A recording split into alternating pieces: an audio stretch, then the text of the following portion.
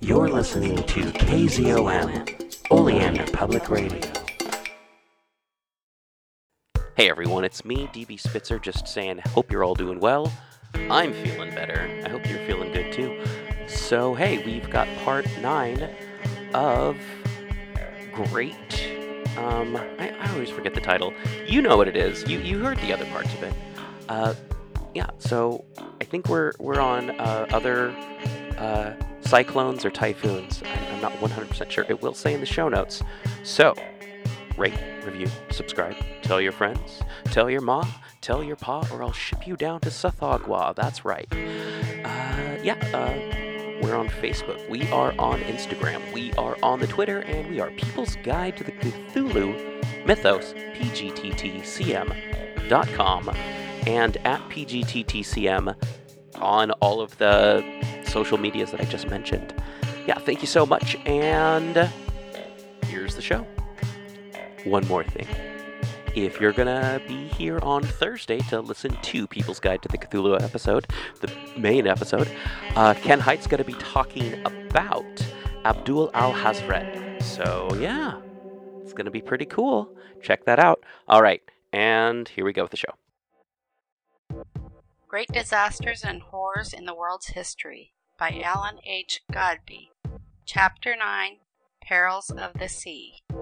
Daughter, the night was made for sleep. Why dost thou moan? Why dost thou weep? Wherefore thy mournful vigil keep? Daughter, daughter, my daughter. Mother, to me the night wind cries. Cold on the sands thy lover lies, with none to close his glazed eyes. Nello, Nello, my Nello.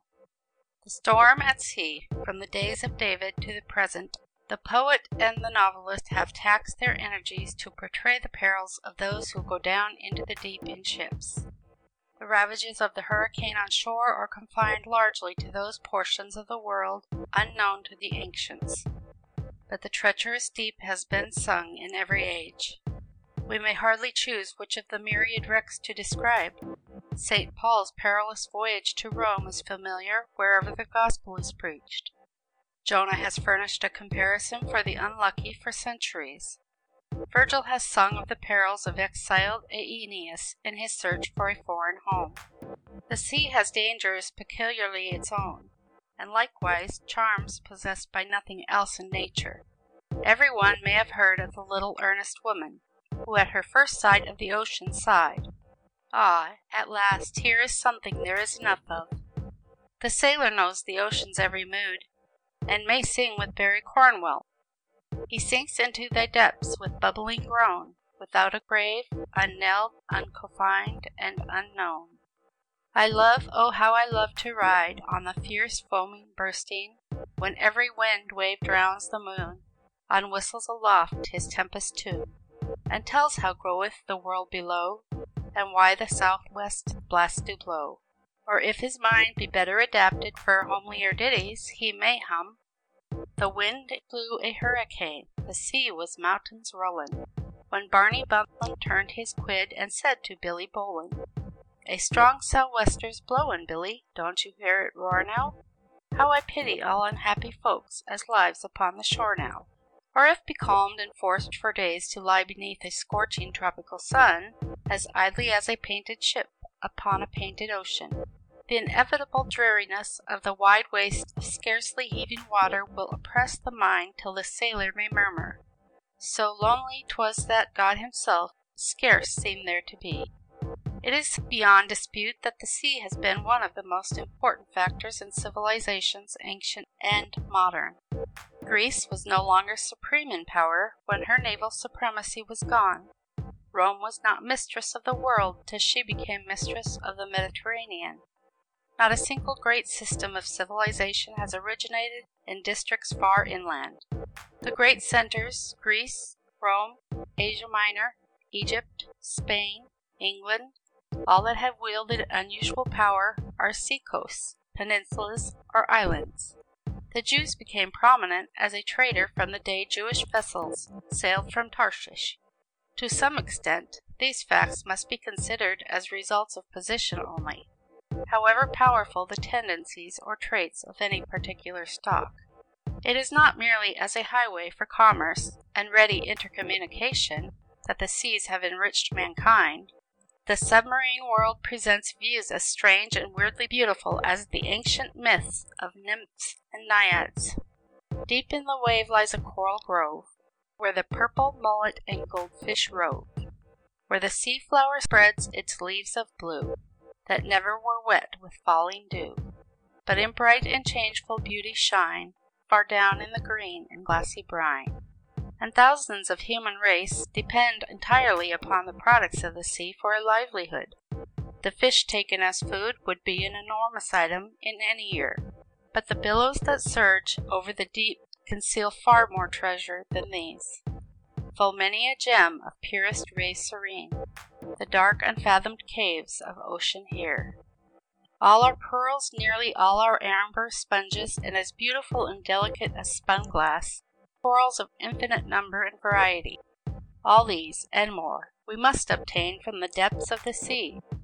Yet, while eagerness for gain leads men to brave countless perils to obtain these treasures, thousands of sad hearts will deem them dearly bought, and recall the more precious treasures of the deep. Yet more the billows and the depths have more. High hearts and brave are gathered to thy breast. They hear not now the booming waters roar. The battle thunders will not break their rest. Keep thy red, gold, and gems the stormy grave. Give back the true and brave. Give back the lost and lovely, those for whom the place was kept at board and hearth so long. The prayer went up through midnight's breathless gloom, and the vain yearning woke midst festive song. Hold fast thy buried isles, thy towers are thrown, but all is not thine own. To thee the love of woman hath gone down. Dark flow the tides o'er manhood's noble head, o'er youth's bright locks and beauty's flowery crown. Yet must thou hear a voice, restore the dead. Earth shall reclaim her precious things from thee. Restore the dead, thou sea. Like the atmosphere, the ocean has its great constant currents, which play an important part in the economy of nature. These flow steadily on, one beneath another, and are little affected by atmospheric disturbances. The presence of submarine currents is often shown by icebergs moving steadily onward against a surface current and moderate wind. But there is nothing in the sea, so far as known, that corresponds to the variable winds or local currents of the atmosphere. For as water is so much heavier than air, its equilibrium is not so easily disturbed by unusual heating. And moreover, it does not expand under the influence of heat to an extent in the least approaching the expansion of the air. Hence, its currents are steady and slow-moving, and, however much they affect climate and winds by the heating or cooling of the air above them, they offer no obstacle worthy of note to the sailor. The latter must then fear only the power of the storm, and were submarine vessels readily constructed and navigated, the storm would lose its terrors.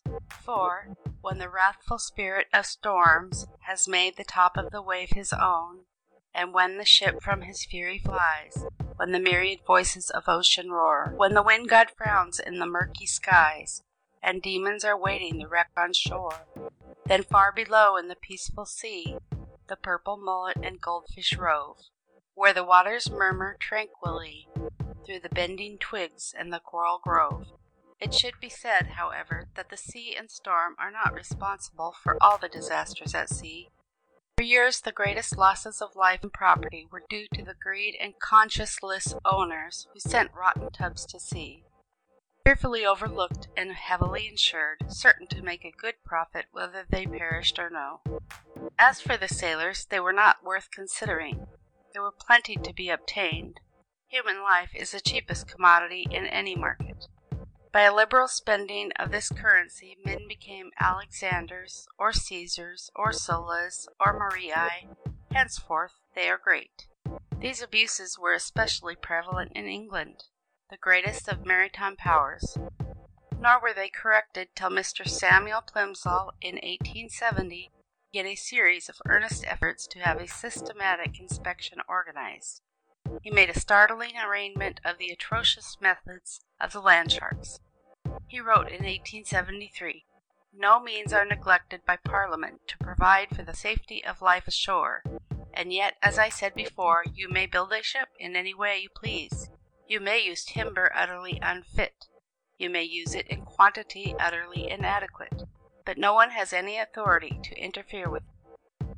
You may even buy an old ship 250 tons burdened by auction for £50, sold to be broken up. Because extremely old and rotten, she had a narrow escape on her last voyage, and had suffered so severely that she was quite unfit to go to sea again, without more being spent in repairs upon her than she would be worth when done. Instead of breaking up this old ship, bought for 4 shillings per ton, the cost of the new ship being from £10 to £14 per ton. As was expected, you may give her a coat of paint. She is too rotten for caulking, and to the dismay of her late owners, you may prepare to send her to sea. You may be remonstrated with, in the strongest terms, against doing so, even to being told that if you persist, and the men are lost, you deserve to be tried for manslaughter. You may engage men in another port, and they, having signed articles without seeing the ship, you may send them to the port where the ship lies, in the custody of the mariner. You may then, after rechristening the ship, which ought not to be allowed, if you have managed to insure her heavily, load her until the main deck is within 2 feet of the water amidships, and send her to sea. Nobody can prevent you. Nay, more, if the men become riotous, you may arrest them without a magistrate's warrant, and take them to prison. And the magistrates, who have no choice, they have not to make but only to administer the law, will commit them to prison for 12 weeks with hard labor. Or better still for you, you may send a policeman on board to overawe the mutineers, and induce them to do their duty. And then, if the ship is lost with all hands, you will gain a large sum of money, and you will be asked no questions, as no inquiry will ever be held over those unfortunate men, unless, which has only happened once, I think, some member of the House asked for inquiry.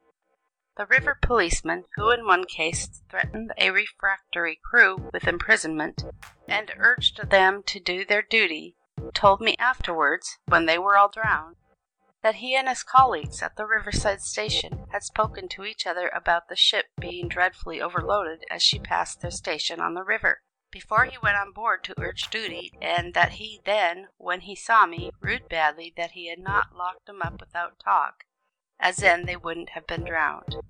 He also found that some shipbuilders put together mere floating coffins, using devils, or dummy bolts, or bolt heads without any shaft, to present the appearance of a staunchly built vessel. The old shell would founder in the first strong breeze. Hundreds of examples came in his way of entire crews lost in these bulks.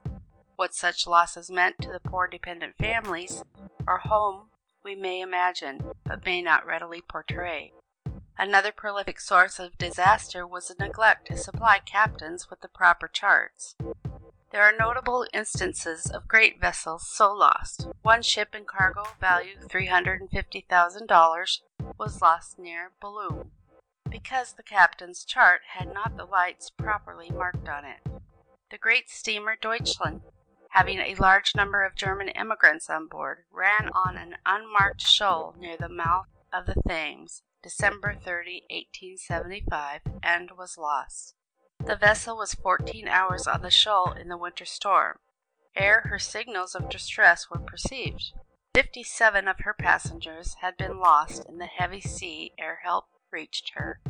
Ship after ship has left their port, never to be heard of again, whose crews might have still been in peace and comfort with their families, had the owners had the least trace of humanity, or a regard for simple justice. A single example will illustrate. In a hovel, Plimsoll found a young wife, scrubbing for a living, trying to support herself and 3 children. She had a loving husband, but very lately. But the owner of the ship on which he served, the S.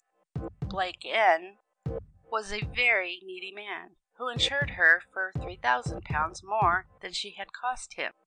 So if she sank, he would gain all this. While one voyage she was loaded under the owner's personal superintendence. She was loaded so deeply that the dockmaster pointed her out to a friend as she left the dock, and said emphatically, "That ship will never reach her destination." She never did, for she was lost with all hands, 20 men and boys. Under the owner's personal superintendence, could cool, calculating villainy go any further? Yet this is but one out of many scores. Yet despite the apparent frequency of complaints from those who suffered most by these practices, the abuses had grown up so gradually that the masses of the people had come to accept them as almost a necessary concomitant of naval matters, while holding out stoutly for the difference of a penny more or less in wages. There was no effort at concerted action for better treatment. Men accustomed to risking their lives daily came to look upon the matter as of no great consequence. Only the worst possible vessels were very seriously objected to, and these usually had little difficulty in obtaining crews of men long out of employment, who would accept any risk rather than remain a burden to their friends and families. However, the latter might object to the proceeding, so thousands went to a watery grave. Official records of the period showed that one half the losses at sea were the result of sending out rotten hulks. Yet, when reforms were suggested, the promoters were frequently told that if such things did not properly regulate themselves as a matter of political economy, there was no use striving for a change. Cool weighing of human life against gold. Even in staunch ships, the accommodations provided for the sailors were of the meanest sort. Men might wade to their bunks through water, or be packed in filthy forecastle-like herrings. They were fed on salt horse and moldy biscuit. They might rot with scurvy. If the ship got to port with her cargo, it made little difference how the crew fared. Our own ships and the Russian and French vessels the investigator found far superior in treatment of the sailor, and the majority of the English owners did well by their crews. But Plimsoll's efforts induced great improvement. Compulsory survey and no overloading were his main remedies for the prevention of the terrible loss of life in the mercantile marine. He cites two cases of great firms, the first engaged in the coal carrying, and the second in the guano trade, who do not permit overloading, and the first in 15 years had not, out of a large fleet of steamers, lost a single vessel, although they made from 50 to 70 double trips per year. The second case deserves particular mention. After the year 1860, the firm of Anthony Gibbs and Company of London took a contract from the Peruvian government to charter and load ships from the Chincha Islands with guano, and as many as 300 or 400 ships left those islands annually for different parts of the world. At first they were allowed to load and proceed to sea without inspection or surveying, and were permitted to load as deeply as the masters thought fit. What was the result? Accidents and losses were reported every few years, and many of their ships foundered at sea, some with all hands on board.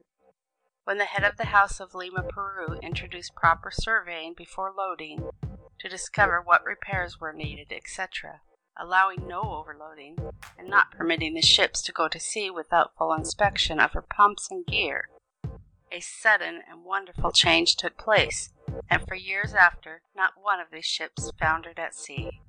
There is no sadder record than that which has been made of many a gallant vessel sailing with the best prospects, missing or never heard of. Occasionally the mysterious fate of some of these vessels has been revealed by the picking up of sealed bottles containing brief records of the disastrous end of the missing ships. But such cases are rare in comparison with the vast majority of the disasters, for the greatest peril to a vessel in a storm is the vicinity of a reef or shoal. In the open sea there is comparative safety, even in a considerable gale for good seamen, but a shoal, a rocky coast, may be fatal to the vessel striking, even though the wind be but moderate. So nearly all disasters occur along shore, and the time is past in which it is possible for a vessel to be lost on an unknown or uninhabited coast. Hence, soon or late, the lot nearly every vessel is known. Occasionally, a vessel has been abandoned or unseaworthy or unmanageable, and has surprised those abandoning her by drifting around for months in the paths of other vessels, and occasionally fouling with some of them to their serious injury. The polar seas present peculiar perils to the navigator. Almost everyone has heard of the ill-fated Franklin expedition. Even though others may not be familiar, the attempts to find a northwest passage have long ceased, it being disputable that it is useless though found. The great expeditions of later years have been equipped purely from a scientific standpoint. No conceivable benefit to commerce can result therefrom, but the vast majority of fatalities in the polar seas have not been among the great exploring expeditions, any more than the majority of disasters in warmer climes are among first-class passenger steamers. The world over, it is the coasting vessels, the fishing smacks, the second and third-class freighters that swell the lists of losses at sea. And in the polar seas the most numerous disasters are among the whaling and sealing vessels, which visit the regions season after season. Many a vessel has been crushed like an eggshell amid the enormous masses of ice. Often a vessel seemingly hopelessly imprisoned has been abandoned by the crew, only to be freed by some caprice of the winds and picked up by some other crew. And again there have been instances of vessels seen resting in masses of ice far above the water, raised by continual tilting and piling of ice cakes beneath. Sometimes a vessel has floated about thus for a considerable period. Comparatively speaking, losses of life have been small in proportion to the dangers and property losses. Where so many vessels are in the same region at a time, the crew of a crushed ship can generally reach another vessel without great difficulty. But years ago, when the whaling fleet was smaller and steam had not been called the seaman's aid, the peril of life was greater, and many is the vessel that sailed away never to be heard of again. One of the best stories illustrating this class of dangers is that of the whale ship Rufus.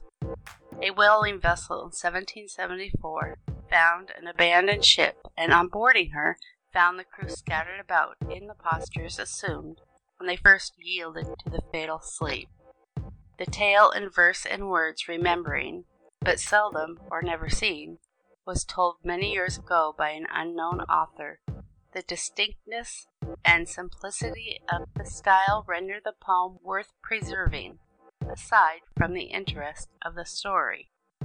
The ship Rufus. Sing not, my muse, of brightening fields, of ether fair displayed, of whispering bowers where zephyr yields his fragrance to the glade. But haste thee to the frozen throne, the starry blue domain, where winter, monarch dread and lone, asserts his iron reign. Now Europe's northern cape recedes, and Iceland's utmost shore, the sailor turns his face and heeds those viewless forms no more. For mountains distant yet but bright, edging the Arctic tide, 'neath spiry flames and dancing light, at masthead are descried. For see in glittering points the coast divides the mountain chain, on waves afar in silence tossed, trembles athwart the main. Anon the mariner looks forth, and scans with cheerless brow, borne onward by the angry north, an Arctic navy now. How shall the good ship Rufus speed? How live? The master cried. God send us help in time of need. Amen, the crew replied. Each ice-built crag and snowy cliff chases the foaming spray, and mid those moving Alps the skiff must find her destined way. Her destined way, her destined fate, now drops the needle gale. The waves become a glassy plate, the bark forbears to sail. Prisoned of God, by mountains pent, fuel and food consumed, ask not of me the dire event, nor why they thus were doomed. Again borne forth by waves and wind, and spread a venturous sail, mid rocks of massy ice to find the scarce less massy whale. The optic tube now aids the eye and scans the distant sea. A distant speck they now descry, a speck, what can it be? What can it be? Inquire the men, an iceberg or a sail? As yet the crew inquire in vain, and doubt must yet prevail. Yes, doubt prevails, and strengthens still, though fast the object nears. Sure 'tis no sail which at the will of wind and billow steers. Fancy still limns out forms uncouth, yet scarce herself persuades. But fancy now gives place to truth, more startling than her shades. A dreary hull with shattered mast, and sails of strangest guise, and cordage fluttering in the blast, now meets their wondering eyes. The bark they hail in many a groan, the bellowing shrouds reply, but bellowing shrouds respond alone, no voice returns the cry. Strange, for as near with curious haste they ply and glance within, lo, at the cabin window placed, a form is dimly seen. They mount the floating ruin now, her deck is overlaid, man's height encrusted ice and snow, which shows no human tread. To find the hatch beneath the drift, they all their efforts lend. Its frozen planks at length they lift, and fearfully descend. Now pause they at the cabin door, now enter as they will. Its quiet inmate, as before, sits unconcerned and still, with pen in hand and half reclined like those in thoughtful moods. To noises deaf, to visions blind, he cares not who intrudes. No, for a filmy mold invests his long untroubled brow. His eyeballs green sought not his guess, nor can he turn them now. A crumbling page before him lay, which told the unspoken woe. Our cabin fire went out today, food spent 5 days ago. Locked in the ice 3 weeks, our crew all dead, all hope is o'er. Ship Rufus 1762, 1 hour and I'm no more. Now horror on the soul sunk down on all who viewed the scene. 12 Arctic winters then had flown since this a corpse had been.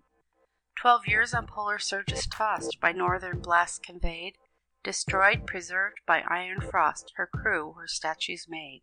Perchance this fate directed prow had crossed 'neath cloudless skies, the pole which jealous nature now shuts out from human eyes.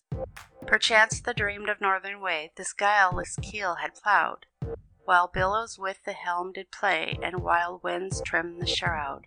Say when, stern spirits of the north, they found their watery grave, or do ye still in awful mirth toss them from wave to wave? End of chapter 9. Recording by Vivian Weaver. Thank you much, Vivian Weaver, for reading that.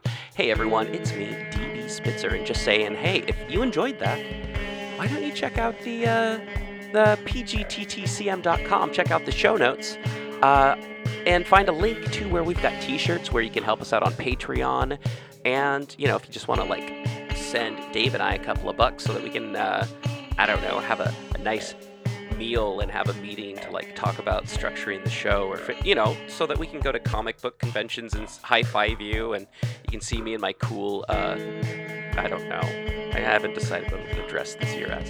Anyway, we'll see you out there. Hope you're all doing well, and thanks for listening, and, yeah, everyone all across the world, thank you for listening. Everyone in Sweden, everyone in the UK, everyone in Canada, everyone in, oh, what am I doing? I'm getting on the internet right now, and I'm double checking where all of our major listeners are coming from right now. And you can turn it off right now. I hope you have a great rest of your day. I hope you had a great commute. I hope you are having a good whatever you're doing while you're listening to this. And if you want to skip to the next one, do it. But we just want to say thank you, everyone who's been listening in the United States, Finland, the United Kingdom, Sweden, Australia, Canada, Iran, New Zealand, the Philippines, Germany, Brazil, India, France, Norway, Norway, Spain, Estonia, Netherlands, Switzerland, Guam, the Ukraine, Indonesia, Russia, Denmark, Poland, Vietnam, Thailand, South Africa, Montenegro, the Czech Republic, and Australia, Belgium, China, Gabon, Greece, Italy, Morocco, Mexico, Puerto Rico, Uganda. Oh, and there's the unknown. Okay, all right. It was taking a while to load up. So yeah, that is the countries, everyone who's listening to us, in order of how many there are. So great job, everyone. Keep up the good work. Tell your friends. And yeah, thank you for listening to The People's Guide to the Cthulhu Mythos. Have a good day, and we will see you on Thursday with Ken Height talking about Abdul Al-Hazred. Okay, cool. See you later. Oh, that's not the stop button, that's the other button.